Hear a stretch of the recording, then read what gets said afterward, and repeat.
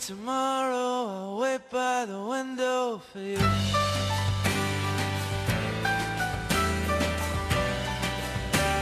I'll wait by your big house for you.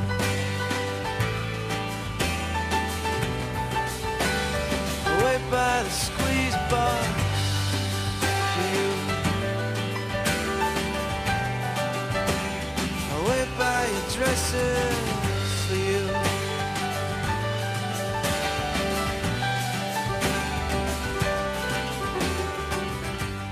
Hello and welcome to another episode of the Fundamentals Podcast.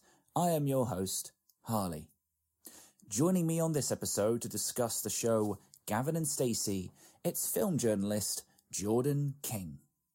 Jordan was kind enough to reach out to me when I put the call out for guests, and he brought with him a show which is in many ways considered a modern classic, and I thought would be a really interesting discussion.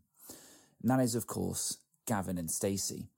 Now, this is quite an interesting one because it's not a straightforward sitcom, this show, but it is a worthy inclusion in the sitcom summer series, and we get into why that is in this discussion, including, of course, discussions about our characters, favourite moments, and what the show has meant to Jordan on a personal level. There's some really wonderful insights and even some revelations about the show, things I had no idea about that I just found incredibly fascinating, and I hope you guys enjoy this discussion. This is a great example of how a sitcom can really resonate with somebody on a very deep and meaningful level. So, without further ado, let's get to the discussion. This is Gavin and Stacey with Jordan King.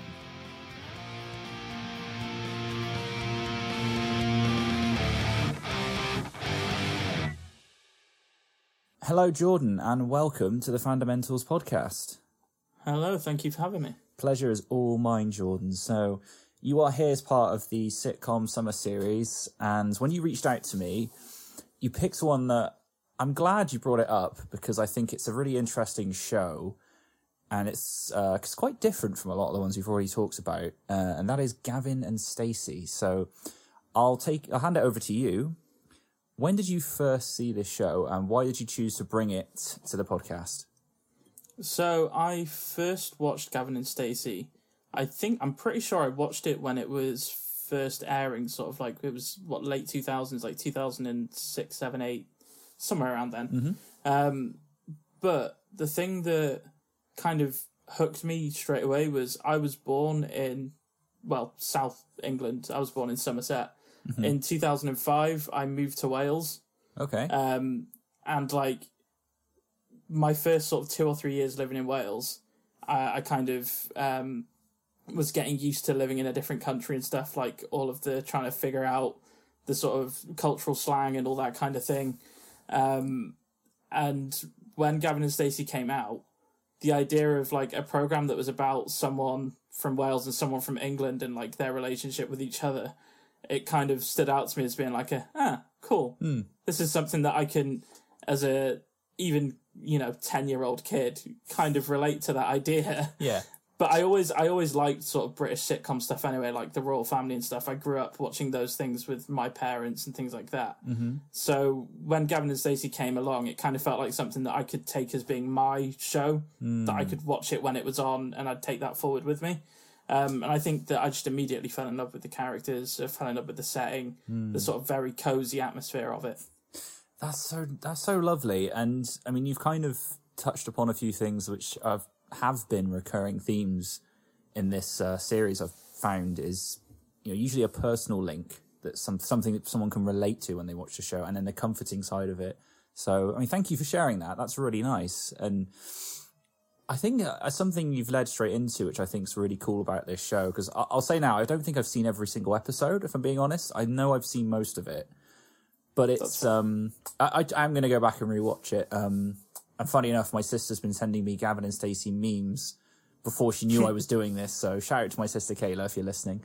But anyway, yeah, it's the cultural differences that they pick upon, which I think are really funny and so well observed, because I think to the outside world, you can look at Great Britain and England and sort of think, oh yeah, they're all the same, a lot of sort of cultural perceptions is that we're quite similar, but actually in this tiny island, you can move from one part to another, and it's a completely different way of life, different, like you said, language, different way of doing things. And I think this show does a really good job of putting two very different subcultures and kind of putting them together in a very fun way.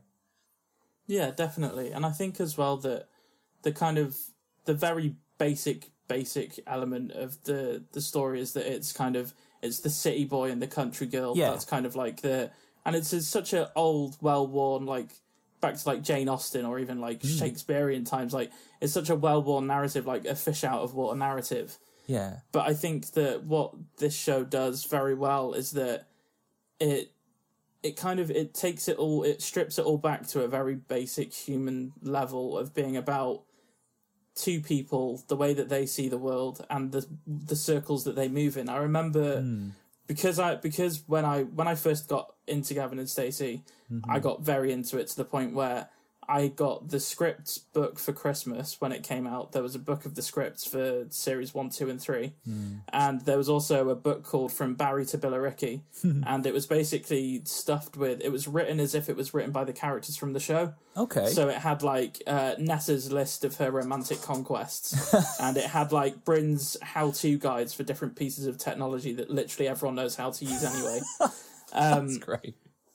But in either the script book or the sort of adaptation book that they did for the series, you found out that the seed for the idea of Gavin and Stacey was James Corden, who was already friends with Ruth Jones, and obviously James Corden's from London, Ruth Jones from Wales. Right. But the idea was, imagine two families meeting for the first time at a wedding. And what would that be like if they were from completely different places, completely different backgrounds? And so the whole point of Gavin and Stacey as a show was get us to that wedding. And so that's where the characters start to fall into place. And you end up at the end of the first series, you get to that wedding, and we luckily got to go beyond that with the second and third series. But the basic idea of just going, okay, what if we get people that wouldn't ordinarily have any reason to have anything to do with each other, found a reason for them to find each other, which I think came, with my adult brain on. I think about the fact that sort of text, like dating and stuff, and chat rooms were beginning to become a thing sort of mid-2000s. Like my mum met my stepdad on a dating app on like a text service thing in like 2004. Right. And like the long distance relationship angle of Gavin and Stacey, them having these call centre calls back and forth from London to Wales and back again. Like, it's such a clever way of reframing that classic country girl, city boy story in a way that suited the time that it was made. Yeah, definitely.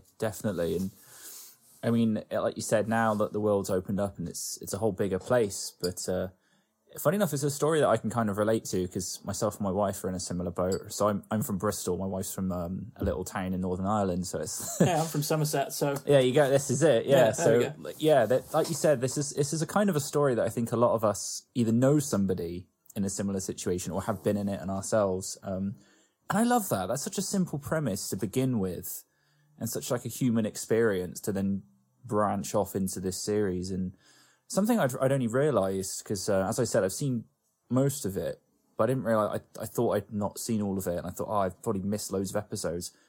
Just before you jumped on, I jumped on IMDb to sort of have everything ready, and I was like, there's only 22 episodes. I didn't realise how short this is, but I think that's really cool. It's another one of these shows you can just blitz through by the sounds of it.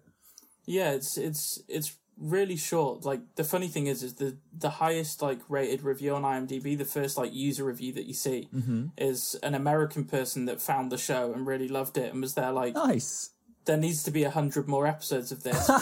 Why aren't, because obviously in America, if you hit onto a winning formula for a show, I mean, you look at like the UK office to the US office, you get 12 episodes of the UK office and the Christmas specials. In America, you get hundreds of episodes and dozens of series. That's right. With Gavin and Stacey, it's very neatly packaged. It doesn't give you more than you need. It doesn't give you less than you want. You feel comfortably full. And I think that, like, when you think about your favourite TV shows in a kind of foodie sense of being there, like, oh, they're like comfort food for the soul. Yeah. Like, being comfortably full is the best kind of full that you can be with a meal. So True. getting 22 episodes of Gavin and Stacey, where you go, I think I've got room for one more, which we kind of got with the Christmas special a couple of years ago. Yeah. But then you also go, oh, but I don't think I could manage another course of it. That's the real, like, sweet spot for me. So whenever I go on a binge watch of it again, I know that it's not a huge undertaking. I can probably watch it over the course of 1 week. I'll watch 2 or 3 episodes a night and, bish, bash, bosh. Yeah. But at the same time, I'll get to the end of that and I'll go, oh yeah, I feel, like I say, comfortably full of the show. And that's kind of the sweet spot, I think, that it hits. That's a really nice way of putting that, I think. And it's true, we're now at a point in this particular run of episodes that I'm doing where we're focusing more on British sitcoms. And you've name-dropped a future one. And that is absolutely true, they are kind of short and sweet. They're to a point where you can get through them. They tell a narrative, they tell a story with certain characters, but they don't outstay their welcome. And I think that means, personally, not to disparage the previous shows we've already talked about, because I love all of them, but yeah, you're right. With some of the American shows, it does have the tendency to outstay its welcome, and like you say, to be over full. And you're like, oh, it's too much. It's too, and you have low points. People talk about low points in the series, whereas with shows like this, because as you say, it's 20 odd episodes. You might have favorite episodes, but it will never have a point where you're like, oh, this is dragging. It actually feels it's just consistently great.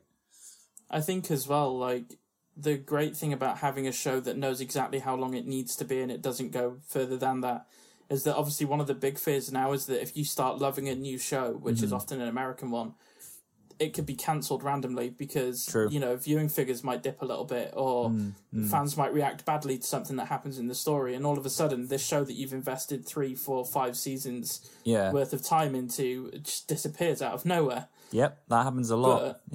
But then with Gavin and Stacey, it was kind of like there was this golden period of time where they made these 3 perfectly packaged series that took the characters from A to B to Z to exactly where they needed to get to. And then they were there like, okay, we can leave it there now. And then when they came back in 2019 at Christmas and they were there like, we'll do more, the fans were all sort of trepidatious anyway, because obviously James Corden had gone away and become a huge Hollywood star. And you wonder whether that magic's still going to be there. But what they did so well when they did get to that point was that they all knew that the fans didn't expect there to be more. So they treated that episode very much as, we're going to check in with everyone. Let's see how they're doing now, rather than let's try and kickstart series 4, 5, and 6. It was like, let's see how they're all doing. We'll throw in some references to the old stuff so that you know that you're in safe hands. We'll progress these characters' stories, but we're not going to leave you feeling unsatisfied because those 3 original series that we got were perfect as they were. Yeah, and it sounds like you'd expect that from this show, given the origin of it, given that initially it's based around building up to a wedding and colliding of worlds. That's a point. That's the sort of thing that you're aiming towards in one season. And then if you do a couple of more, you'd obviously pick another moment that you get to. So it at least has a direction. Yeah, definitely. And I think as well the thing that's great with Gavin and Stacey is that it's not really about like ambitious kind of long series arcs where there's loads of like dramatic twists or loads of like, oh my god, I can't believe this character did that thing. It is very much a kind of hangout kind of atmosphere in the show. Like, you feel like you're an extension of Gavin's family and of Stacey's family. You feel like you're sitting on the sofa with Mick and Pam, or you're gonna have an omelette with Gwen and Bryn. Like, it's really nice to have that atmosphere where it doesn't feel like there's pressure to build to something huge. And when there are moments that are more emotionally involving, where, I don't know, when Stacey thinks that she can't have a baby, or when Smithy realizes that he's probably not going to end up with Nessa, like, there's these little peaks that you reach that kind of, they're a bit of a sucker punch, but at the same time, in the context of everything else before and after it, you kind of know that you're still in safe hands. You don't have to get worried. Sometimes for me, as someone that's like quite anxious in real life anyway, when I return to Gavin and Stacey, it's just a reminder that if something slightly dramatic happens in my life, it's okay, because it's going to be calm again after that. Yeah. And with Gavin and Stacey, you get that all the time. You just get, here's the thing that's the bit of the storm, and then here's the calm that comes after it. Everything's okay. Everything works out. I think that's part of the comfort factor for me. Well, that's really nice to hear. And yeah, I'd say that's makes total sense. I was thinking about it today. I thought I wouldn't really class this as a straight up, out and out sitcom necessarily. I think of it more as like a sort of drama comedy.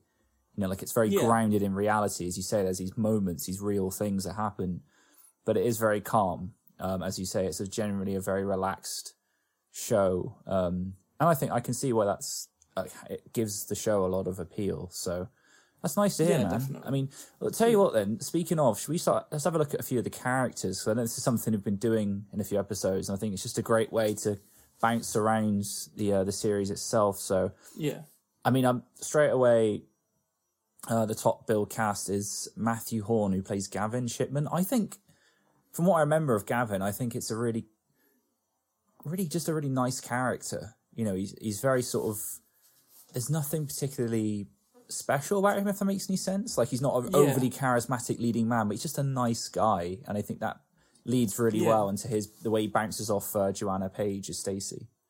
Yeah, definitely. I mean, I think the thing with Gavin and Stacey that is part of the reason why it works so well is also kind of part of the reason why something like Harry Potter works so well for its fans, is that the main character isn't the most interesting character, but you care enough about them that you're invested in everything that happens around them. Yeah. So Gavin's, he's just a normal kind of city boy. He's got a little bit of a kind of geezerish way about him, nothing close to as extreme as like Smithy's kind of more tricks, the sort of jokes, the personality. Right. And Stacey as well, is she's quite an ordinary person, like works in a department store. Like she's not, they're not people that are, not in a bad way, but they're not like remarkable characters that you immediately go, oh wow, like I'm glued to the screen anytime I see them. Yeah. But because they ease you into the lives of their families and the friends and the circles they move in, they become the emotional core, and you don't even really realise how invested you are until you see moments where things go wrong for them, or until you see moments where they're going through struggles. Like, Smithy and Nessa are the characters that everyone quotes the most, and Bryn as well. But then everything ultimately comes back to Gavin and Stacey, because they're the reason, like, from a writing point of view as well as like in the story point of view, like, they're the reason why everyone's there in the first place. Yeah. So I think what Matthew Horn and Joanna Page had to do, which isn't easy, is they had to just give very natural performances. Like, they're not like slapstick characters, they're not like melodramatic or theatrical characters. They just had to play it in a way that makes them feel like people you could know. Yeah. And I think that it's a credit to the writing, but a huge credit to their performances, that you feel like they're people you believe in. Yeah, totally. I mean, the show is called Gavin and Stacey after all. It's, it's about a central romance. So yeah, you're right. It has to be believable. It has to be something that you as an audience can buy into. And it's something that, again, is generally a recurring theme in a lot of sitcoms we've discovered talking about all of this, is you need to have like the stable relationship. You need to have one that kind of grounds the drama, and normally what will happen is the people that have that stable relationship will do a lot of the heavy dramatic lifting in the series. Definitely. And like you say, it can be very underplayed. It can be very relatable, which is fantastic. And again, that's the whole point of this show. And I think they just do a really good job. And I wasn't aware of what else Matthew Horn has sort of done, because my understanding is he was friends with James Corden, right? And then that's how he kind of got into it. It's after Gavin and Stacey, there was a lot of pressure for Matthew Horn and James Corden to be like the next big comic double act. Like, they were being talked about as like potentially future sort of Morecambe and Wise or Two Ronnies. Like, there was such a huge buzz around them for them being the next big thing. That they dove headfirst into, like, they did a terrible film called Lesbian Vampire Killers, Oh dear. which was just it was just a really, I mean, by the title alone, you can kind of tell how bad the territory we're in is, but Yeah. it's a really, truly terrible film and just a complete misfire. And they also did a sketch show called Horn and Corden, Oh yeah. and there were a few things in it that was sort of mildly funny, but nothing was.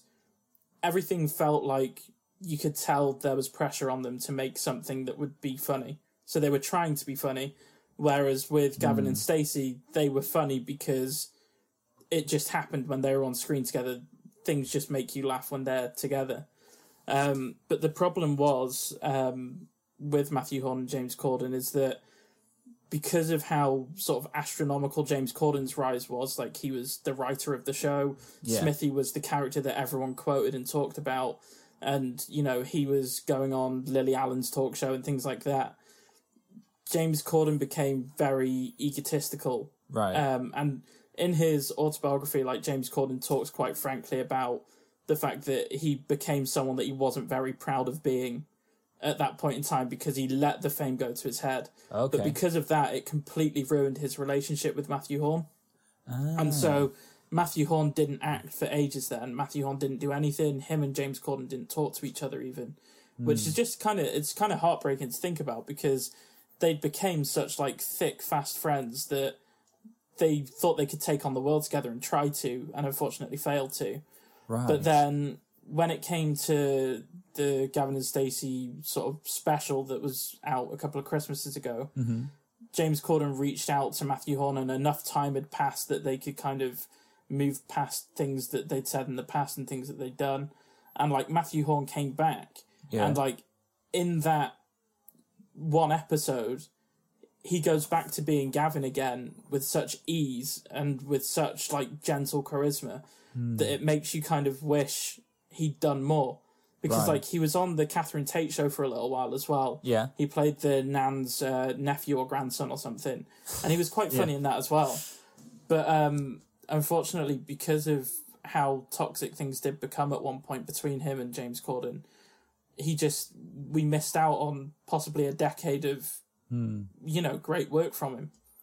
That's fascinating. I'm glad you've sort of shared that because I feel like it's something that does hover around the show. Yeah. And it's worth acknowledging because, I mean, as much as, excuse me, as much as Gavin and Stacey, of course, are a core relationship in the show, Gavin and Smithy are also, you know, they've got that kind of bromance thing. And it's a very funny part that I remember of the show is just a recurring joke of kind of Smithy's neediness and how, like, he's very, very not subtly jealous of the relationship that Gavin has with Stacey. Is clearly quite resentful. He acts like a complete child. Like, anytime anytime Gavin does anything with Stacey, like, Smithy treats it like it's a breakup. Yeah. Like, he'll sort of drink away his sorrows and he'll be like, oh, okay, fine, you're not talking to me, that's fine, I understand. And he'll go in a mood for, like, a whole episode, and by the end of it, they'll obviously be friends again. And, you know, a lot of the biggest sort of points of humour and references with the show come from Gavin and Smithy's friendship, and, like, you know, the sort of them doing the robot at the door, and, like, the whole, like, Gavilar and all that kind of stuff.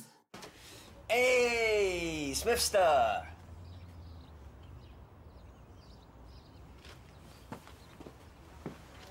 Smith? Hello, Smithy, darling. Hello, everyone. Hey, hello, Smithy. All right, Bryn. What's going on? What's going on? What's going on? Been asking myself the same question over and over again in my head. First thing in the morning, last thing at night. What is going on, Gavin? What? I've been ringing you every day for 3 weeks. Your phone's been off. Oh. Is that all? You haven't told him, have you? I was on my honeymoon. Right. Can we all stop calling it a honeymoon, right? It's just a holiday. Yeah, but it wasn't just a holiday, it was...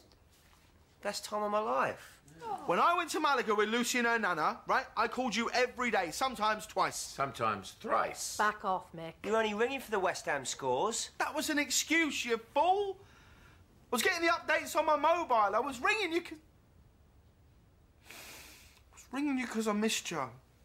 But then at the same time as well, some of this series' most like unexpectedly emotional stuff comes from them as well. So like when Smithy does his best man speech at the wedding, and he tries to like have a few terrible jokes, like he said, like, oh, raise a toast, and he picks up a piece of toast, and then like he tries to actually talk about how he feels about his best mate, and he just starts crying and he gives up straight away. And like, but I think that is something that people like very much latch onto. And I think like for me as well, I grew up in an environment where a lot of the male figures in my life were very sort of like traditionally masculine, very like you don't really show that you care about your guy mates. You kind of show it by drinking more or whatever, or like, give each other a dead arm kind of thing. Yeah. Whereas like, there's like a really nice softness beneath the surface with Gavin and Smithy's relationship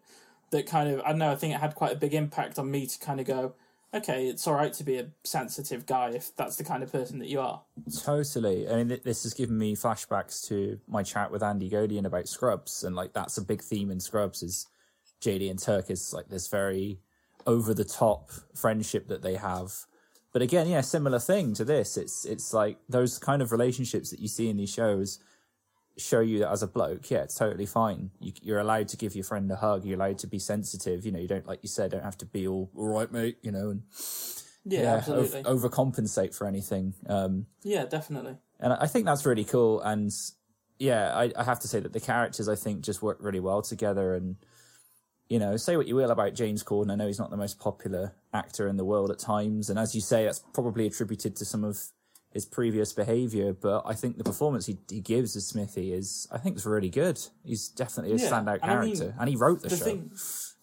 I mean, he wrote the show. And the character it's one of those like classic British TV characters like Blackadder or Jim Royal or Del Boy. Like, it's like a proper, everybody knows who Smithy is. Right. Like, everyone knows a moment, like a Smithy moment, whether it's him doing the robot or whether it's him singing Do They Know It's Christmas and shouting It's Christmas, or if he's rapping American Boy in a car park. Like, there are so many Smithy moments that are like, these are in lists of top 50 greatest British TV moments, whatever. But I think as well, just on James Corden, because there's probably likely to be very few chances where I'll be on a podcast where I'm talking about James Corden, and it's a safe space to talk about him in a positive light. Right. But one of the reasons that I wanted to talk about Gavin and Stacey, and one of the reasons why I love it as much as I do, is that as a kid I was very, very heavily overweight. Right. I was kind of given the impression by family at times, by kids at school definitely, and by teachers as well at times as well, that because I was bigger, I either needed to change or that there was fundamentally just something wrong with me being bigger, and that was like somehow there was a link between being big and not really having much going for you. Right. So when I discovered Gavin and Stacey and saw that the character that everyone liked the most was Smithy, and then I found out that the guy that played Smithy actually wrote the thing, so he was an actor and he was writing it. And then I found out after that he'd done like stuff on stage with the History Boys.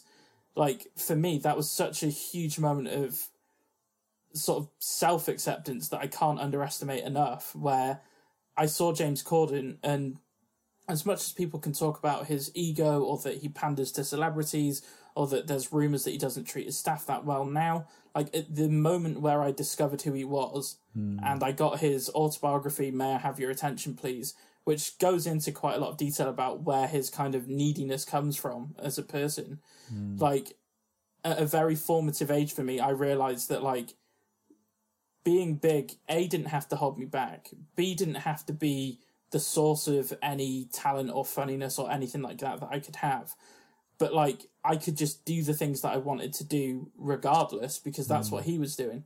Like, he wrote one of the most beloved sitcoms of the 21st century. Yeah. Gave us one of the most beloved characters of the 21st century on, you know, British TV. Mm-hmm. And regardless of anything that's come before or since, Yeah. like, that gave me confidence that I didn't have coming from anywhere else at a very important time to be trying to find that confidence.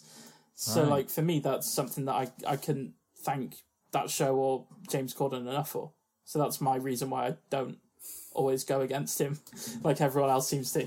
No, do you know what? Thank you for sharing that, first of all. And secondly, I think that's lovely. I'm genuinely lost for words. That's a really lovely sentiment. And, no, personally, I got nothing against the guy. Like, you know, okay, I don't like everything he's in, but so what? You know, I don't know the guy personally. All I know is, as you say, I have to give him credit for this role and this writing. And if it can have a positive effect like that on someone's life, such as yourself, can't take that away from somebody. So Yeah. hats off And I to mean, the guy. I think part of it as well, though, with someone like James Corden is that I think it's a very British thing to do, to see somebody that sort of started from nothing and became successful. Yeah.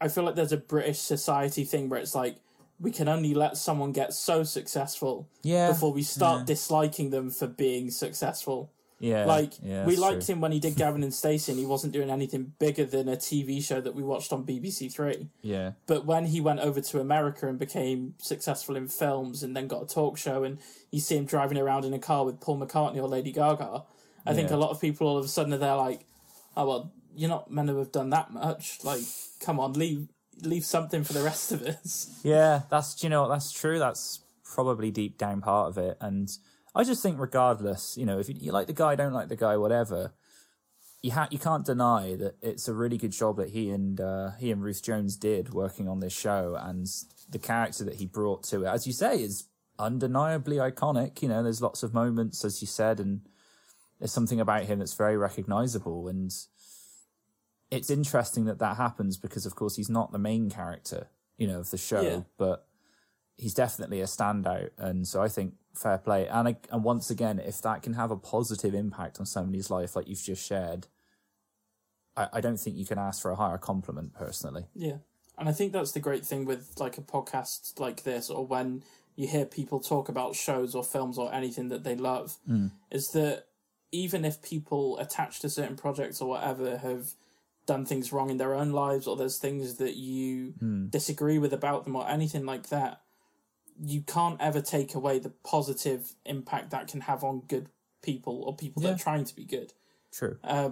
So yeah, I think James Corden, fair enough, he can be a bit annoying sometimes. Not a huge fan of Peter Rabbit too, but at the same time, Gavin and Stacey is something that I will, because of him, get to carry with me for the rest of my life, which is, you know, really cool.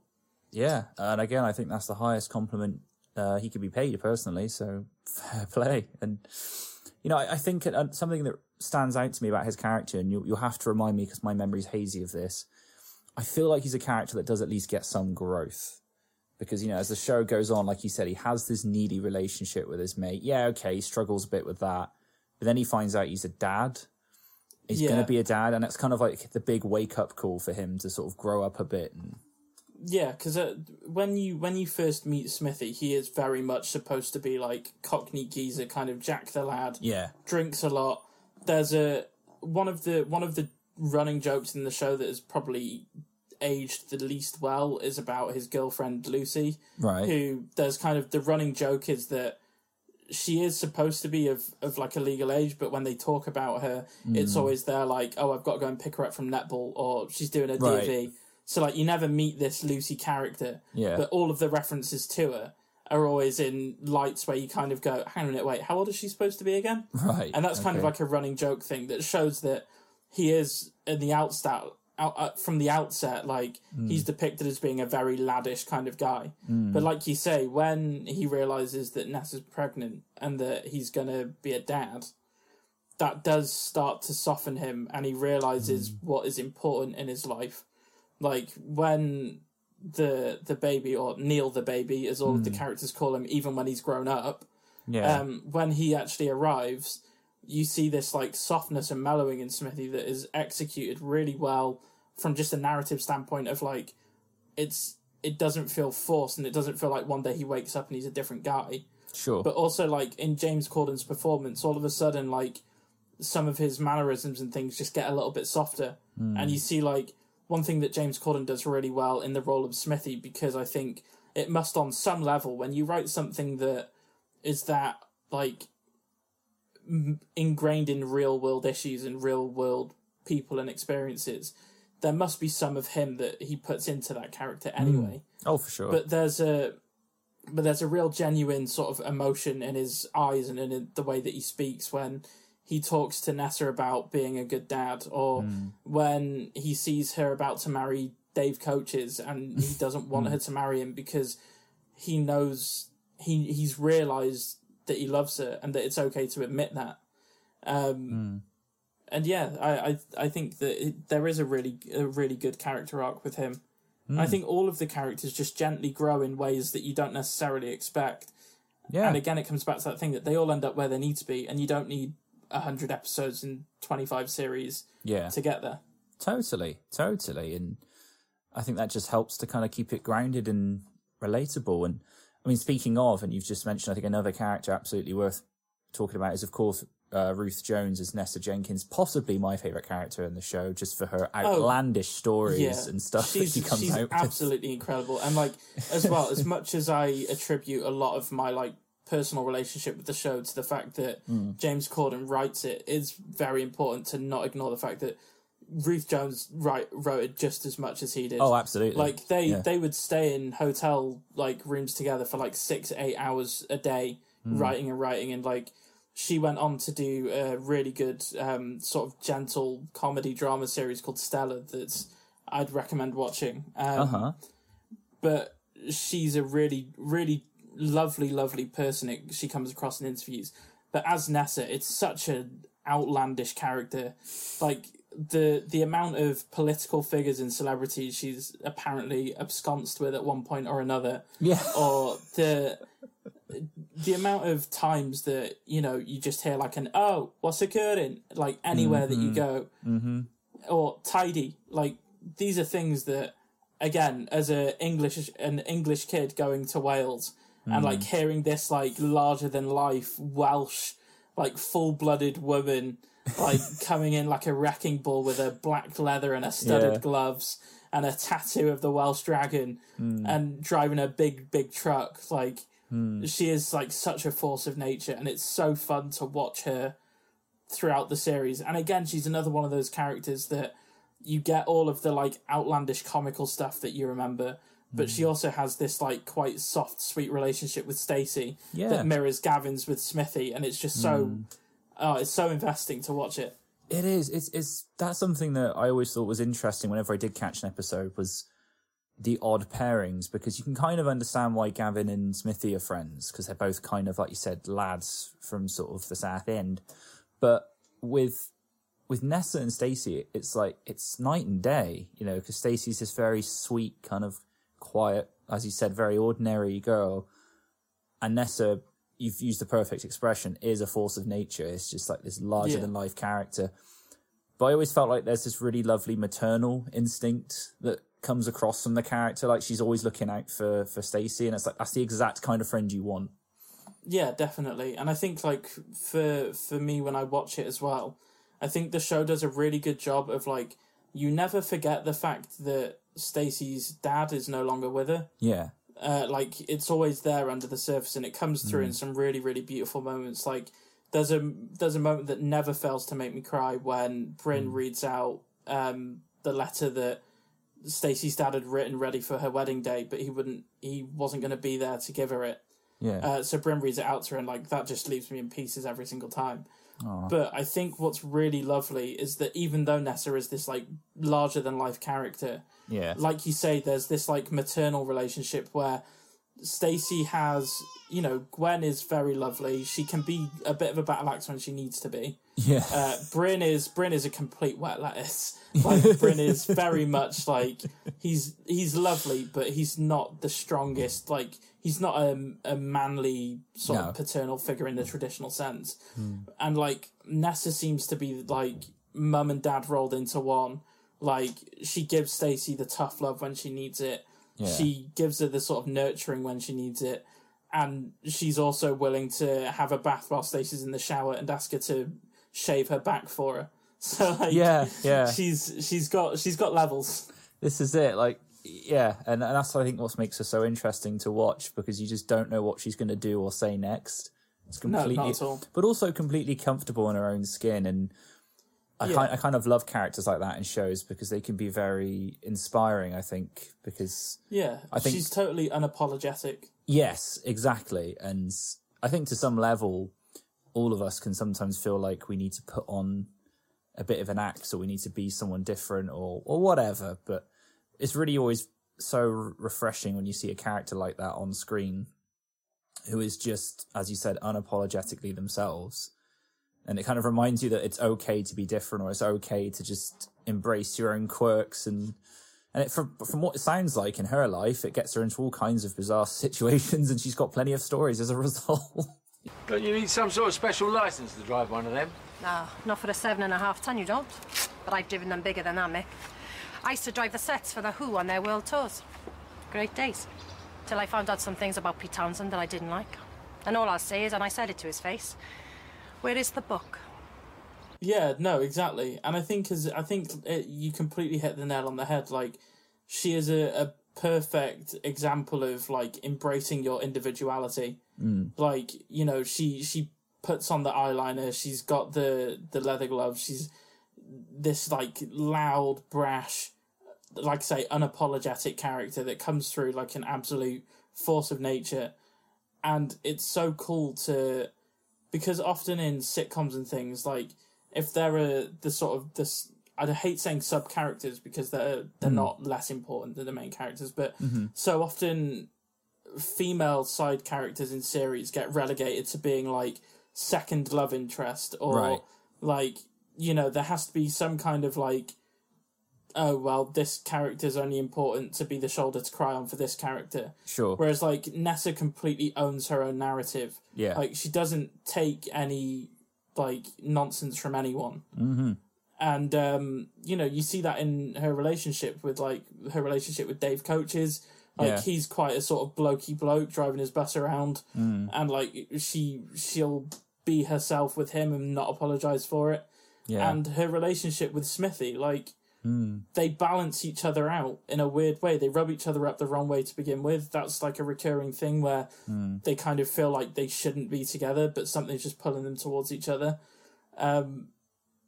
But ultimately, it's that kind of opposites attract thing, and somewhere along the line, as happens in real life, people fall in love with people that they didn't necessarily think that they would. Yeah. And the way that Ruth Jones writes that with James Corden, and the way that she sells it in the performance, it's great. And again, she's another one that would easily be on a list of like top 10, top 20 British TV sitcom characters. Totally. Absolutely. I mean, speaking of female characters, we did touch upon her, but I'd like to talk a little bit more about Stacey, because again, of course, she's, you know, the other part of the lead, and I think Joanna Page does a lovely job. It's just this really sweet, lovely girl, and you can totally see why her and Gavin would be together.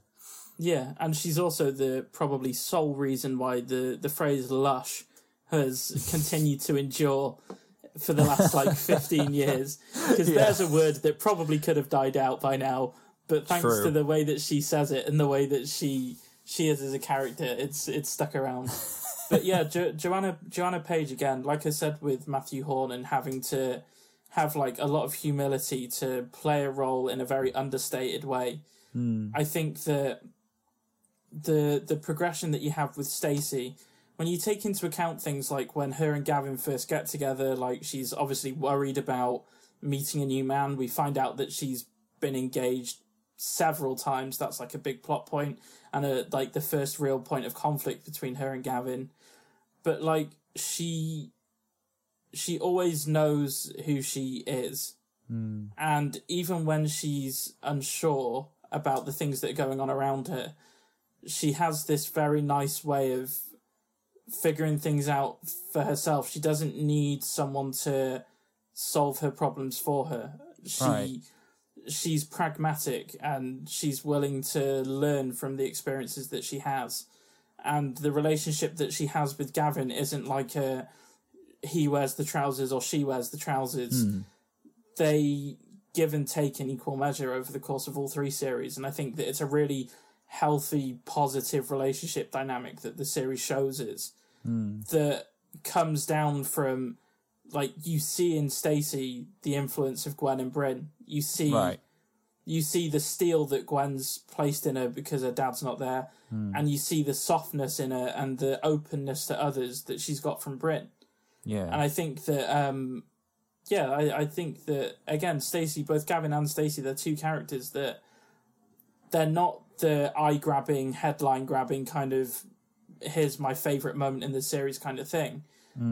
But they quietly are just anchoring all of it. Everything that goes on around it wouldn't be able to happen without them. Absolutely. Yeah, it's that steady relationship, and it brings you to all those big dramatic and funny moments because...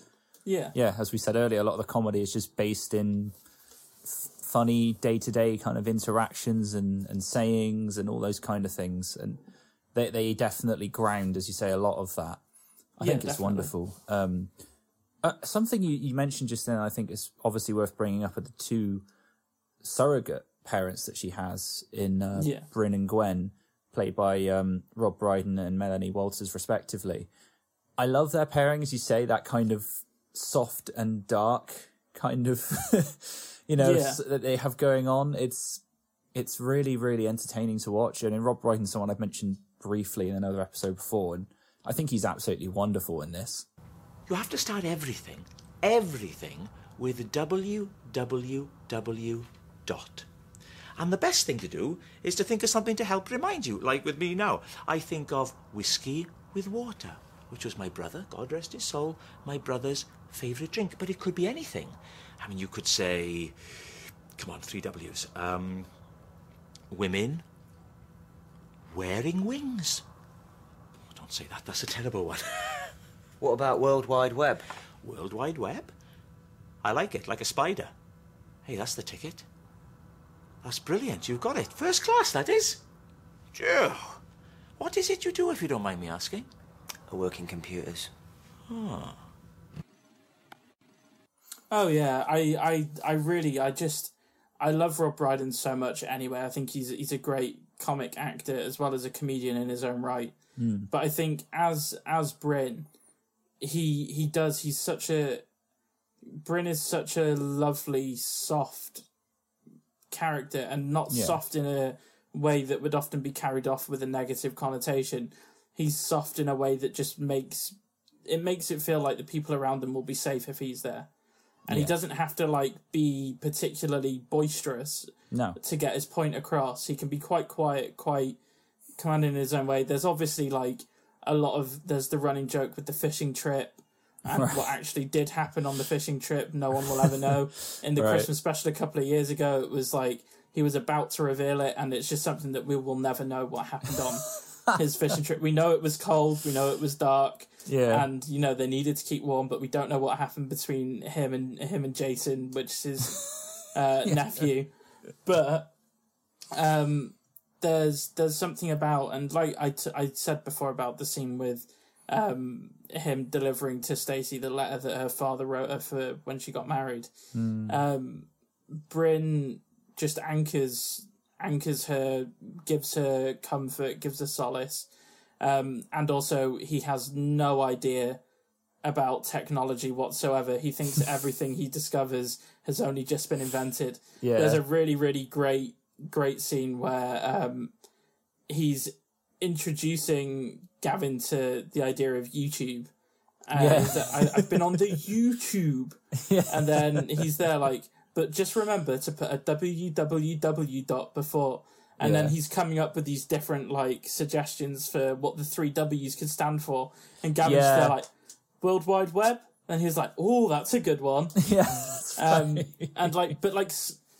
and again, it's so much of the comedy is little throwaway moments where a character's just being a bit daft or they're a bit slow on the uptake. It's not here's a big comic set piece where he steps on a rake and then someone throws a pie in the face, or there doesn't have to be a big elaborate thing that gets everyone in one place for something funny to happen. So much of it is like people sat on sofas or sat at tables or in the car just having a chat, and then someone says something, and then all of a sudden you're just rolling on the floor laughing.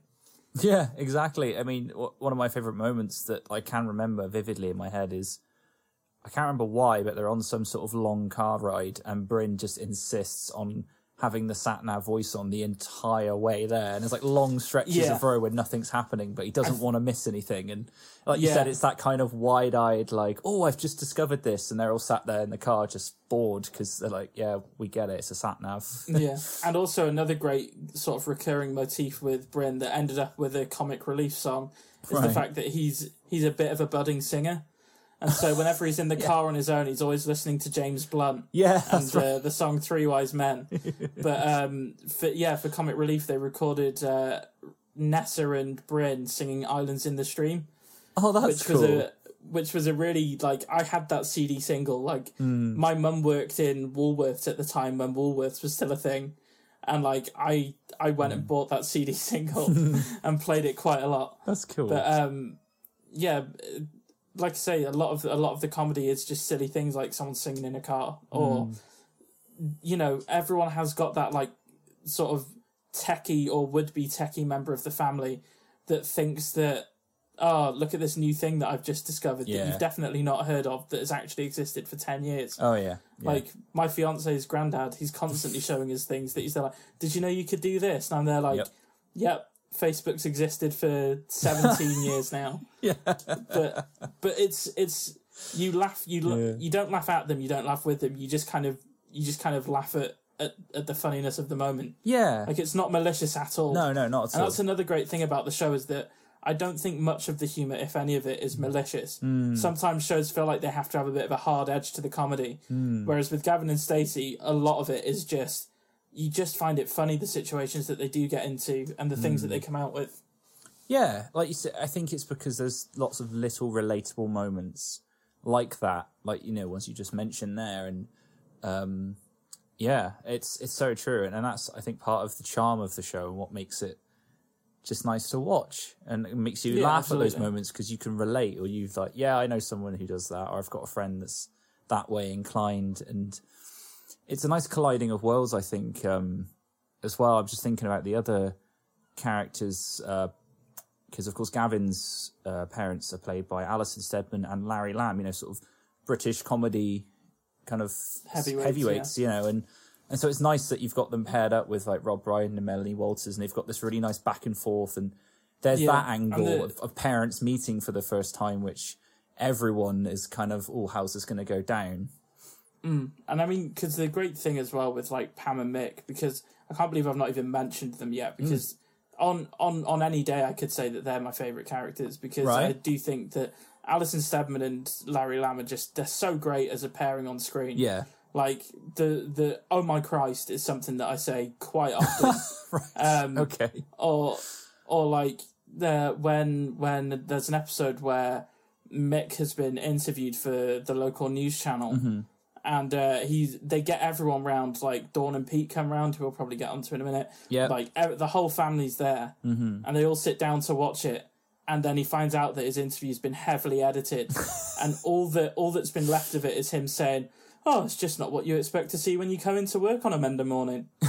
And it's like, from that point onwards, all of the characters are just constantly jibing at him about the fact that was his like one big moment of fame. Yeah. But the great thing is that like, Pam is like a neurotic, sort of very over the top kind of like Gwen, but if Gwen didn't have the filter on her and was just kind of like a little bit manic all the time. So there's this whole thing that when Stacey's family are first coming to Billericay, where Pam decides inexplicably that she's a vegan. Yeah, and so, that's right. Yeah, and so she's looking at all of this meat that she really wants. She's got this horrible, like, don't get me wrong, there are some lovely vegan food. Yeah. Admittedly, in like 2008, not so many nice options for vegan food. No. But she's got this like nut roast that she's made that she's absolutely hating. She's telling everyone she's a vegan. Everyone knows that she clearly isn't. And then she gets caught like trying to like scoff a couple of sausages or some bacon or something. Yeah, yeah. Instead of, oh, I'm sorry, I'm so weak. Pam, what are you doing? Oh my God. I didn't know you were in. You're eating ham, Pam. Oh, thank God you came in. I crumbled. I'm so weak. Pam. No, don't look at me. Pam! I'm disgusting. Pam, are you really a vegetarian? Yes, Because I've seen you, Pam. What do you mean? A Scotch egg here, bit of bacon there, putting those regular sausages in the Linda McCartney box. I didn't want to say nothing. Do you think ill of me, my child? No, of course not. It's just, I get these cravings, you know? I had 4 cheeseburgers the other day with Big Fat Sue. We ate them in a car wash. Don't beat yourself up, Pam. Promise me, thou shalt speak of this to no one. What you on about? Swear it. Forsake me not. Pam, I don't really understand what you're saying. Just don't tell anyone, all right? Hiya. Hiya, love. You all right, you two? Yeah, we're just chewing the fat, ain't we, Stace? Stace, you know, you really shouldn't wave this under Pam's nose. You know how she feels about people eating meat. She's so concerned with keeping up appearances. Yeah. Like, she's so concerned with, like, looking like the sort of strong lady that's well-to-do on top of all the current issues of the day. Mm-hmm. And then you've got the, like, balance of that is Mick, who's, like, here's, like... Because I grew up without my, like, biological dad around at all. If I could, like, dream cast a dad, I'd be there like Mick every day. Right. Mick's such a great dad. Like, he's a steady pair of hands. Yeah. He knows how to cook his turkey. He's very proud of the way that he cooks his turkey. Yeah. When everything else is going crazy around him, here's, like, the calm in the storm. Mm. Like, nothing bothers him. Nothing, like, sends him in a flap. Mm. In the Christmas special as well, there's a lovely moment where he gets given a keyboard, which is something that he wanted, but he hasn't played a keyboard in years. Mm-hmm. And so he gets out this keyboard. Everyone's gathered around at the end of a quite sort of dramatic episode where Smithy's found out that Ness is pregnant, and, you know, there's all of this stuff going on around them. And, like, Mick gets out the keyboard and he starts playing Have Yourself a Merry Little Christmas.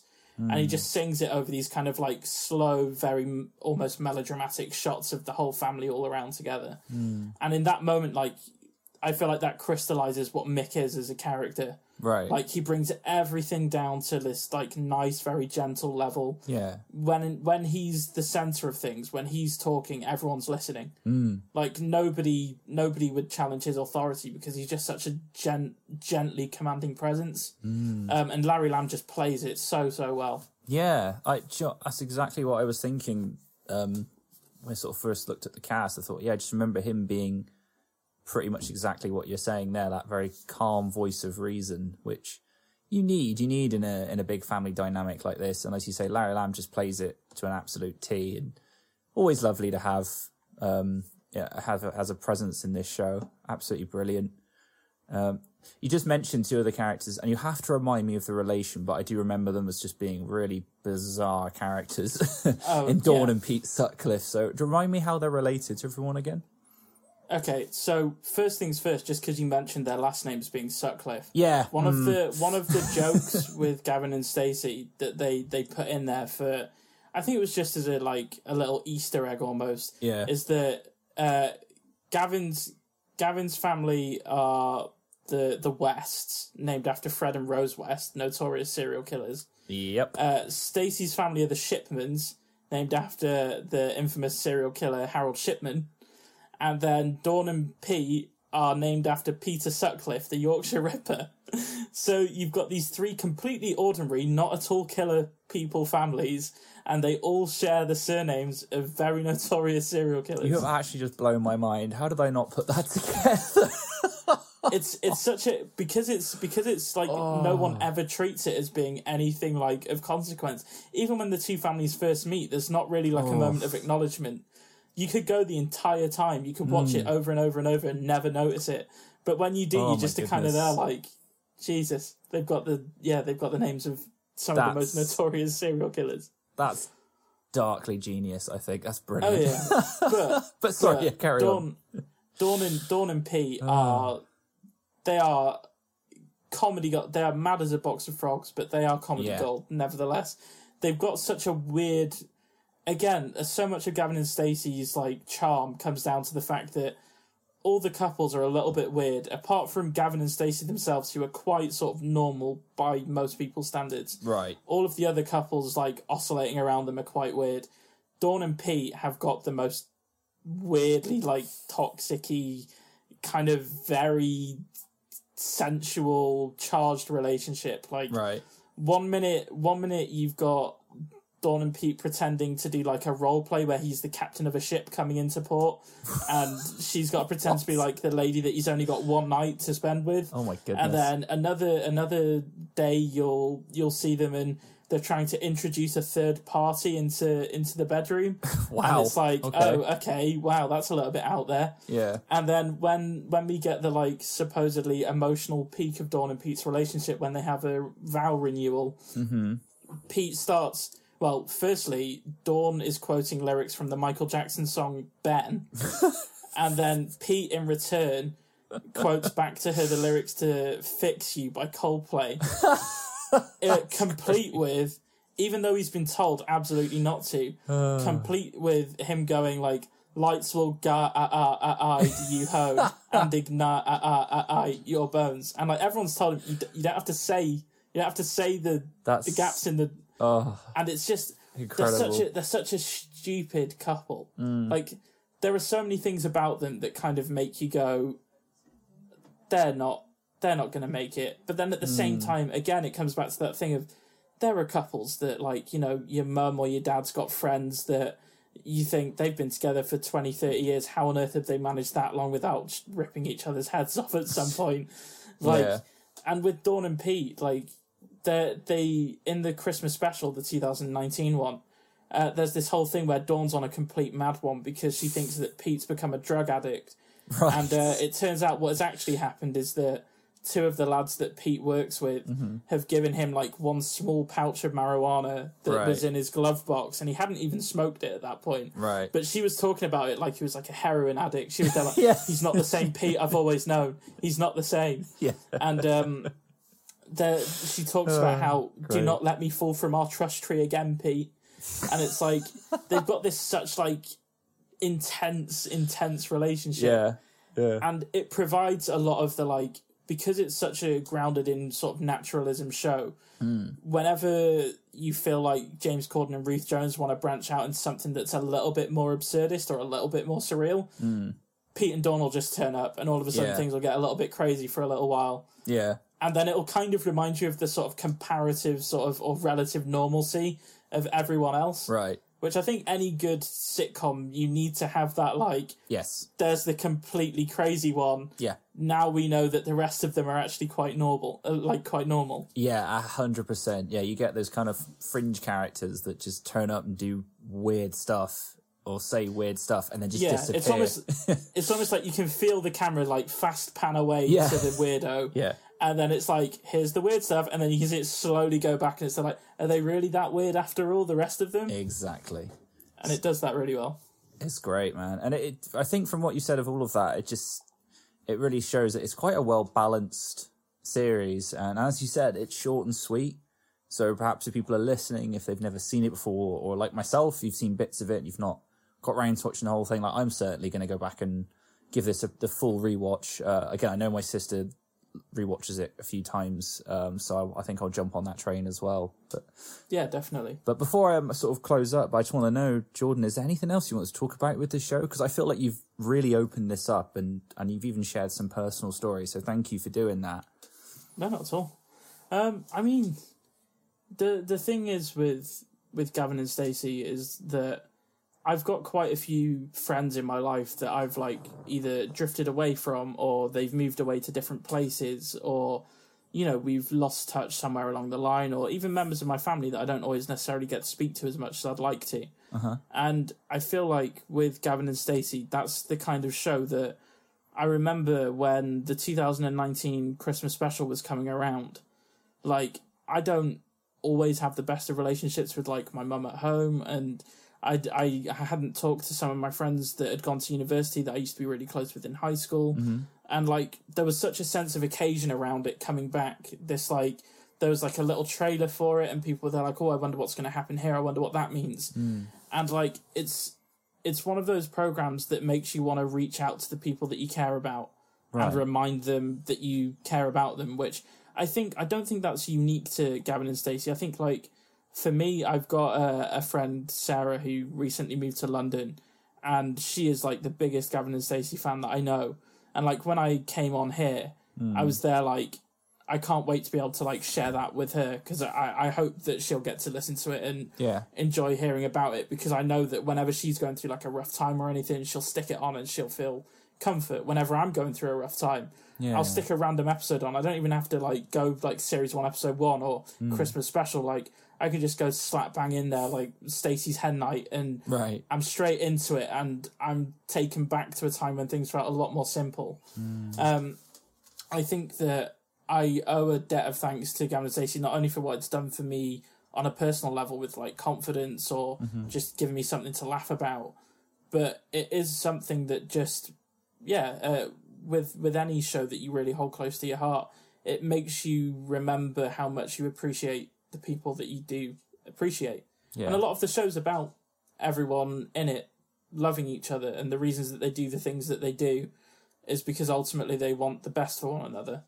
And I think that that's something that's going to be timeless, and that's why the show continues to resonate even 13, 14 years after it originally aired.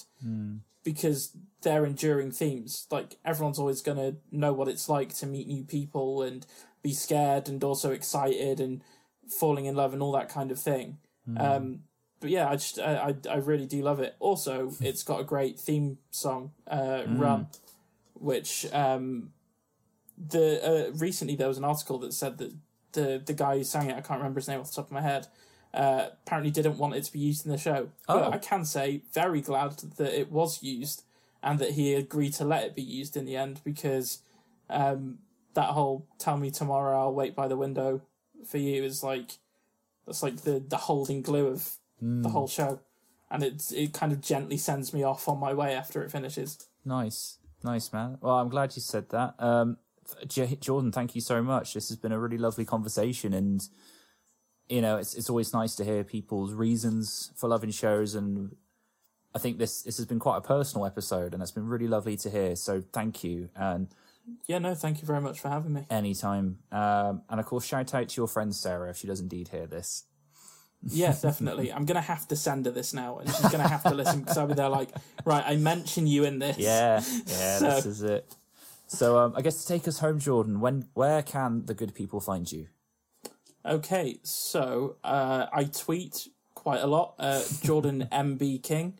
I have a Letterboxd account where I review films all the time, Jordan K98, and I have writing. I've written for Empire Magazine, Film Stories, Zavvi, Movies on Weekends, Movie Market. If you look hard enough, you'll find something that I've written somewhere that might be worth reading, possibly. Awesome. Well, I'll put some links in for the people listening. But Jordan, thank you so much for coming on, my friend. No, thank you. Thank you so much. My pleasure. And there we have it. A huge thank you to Jordan for coming onto the podcast and sharing your love of Gavin and Stacey with all of us. That was such a delight. And if you're listening, you want to hear more from Jordan, you want to read some of his reviews that he's done for the likes of Empire, then go and check out his social media links that are in the description of this podcast to do so. As well, if you like the artwork that you see with this particular podcast, then reach out to Alex Jenkins. His details are also in the show notes. You can commission him for your own art as well. A massive thank you to every single one of you who has been subscribing, following, and just generally sharing the podcast. I am so grateful. Honestly, I can't put it into words how much I appreciate your support. And of course, if you want to leave me a lovely 5-star review, go that one step further. Well, who am I to stop you? And if you do, definitely tell me that you've done so, because you will earn a shout out on the podcast. That is all from me. I'll be back again next week with another sitcom and another guest. And as always, I will leave a small clip at the end of this episode as a clue for what is coming up next. So until next time, stay tuned and stay safe.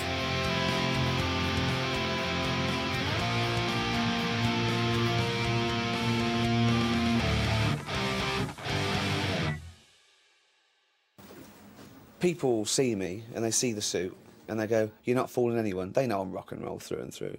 But you know that old thing, live fast, die young. Not my way. Live fast, sure, live too bloody fast sometimes. But die young, die old. That's the way. Not orthodox, you know. I don't live by the rules.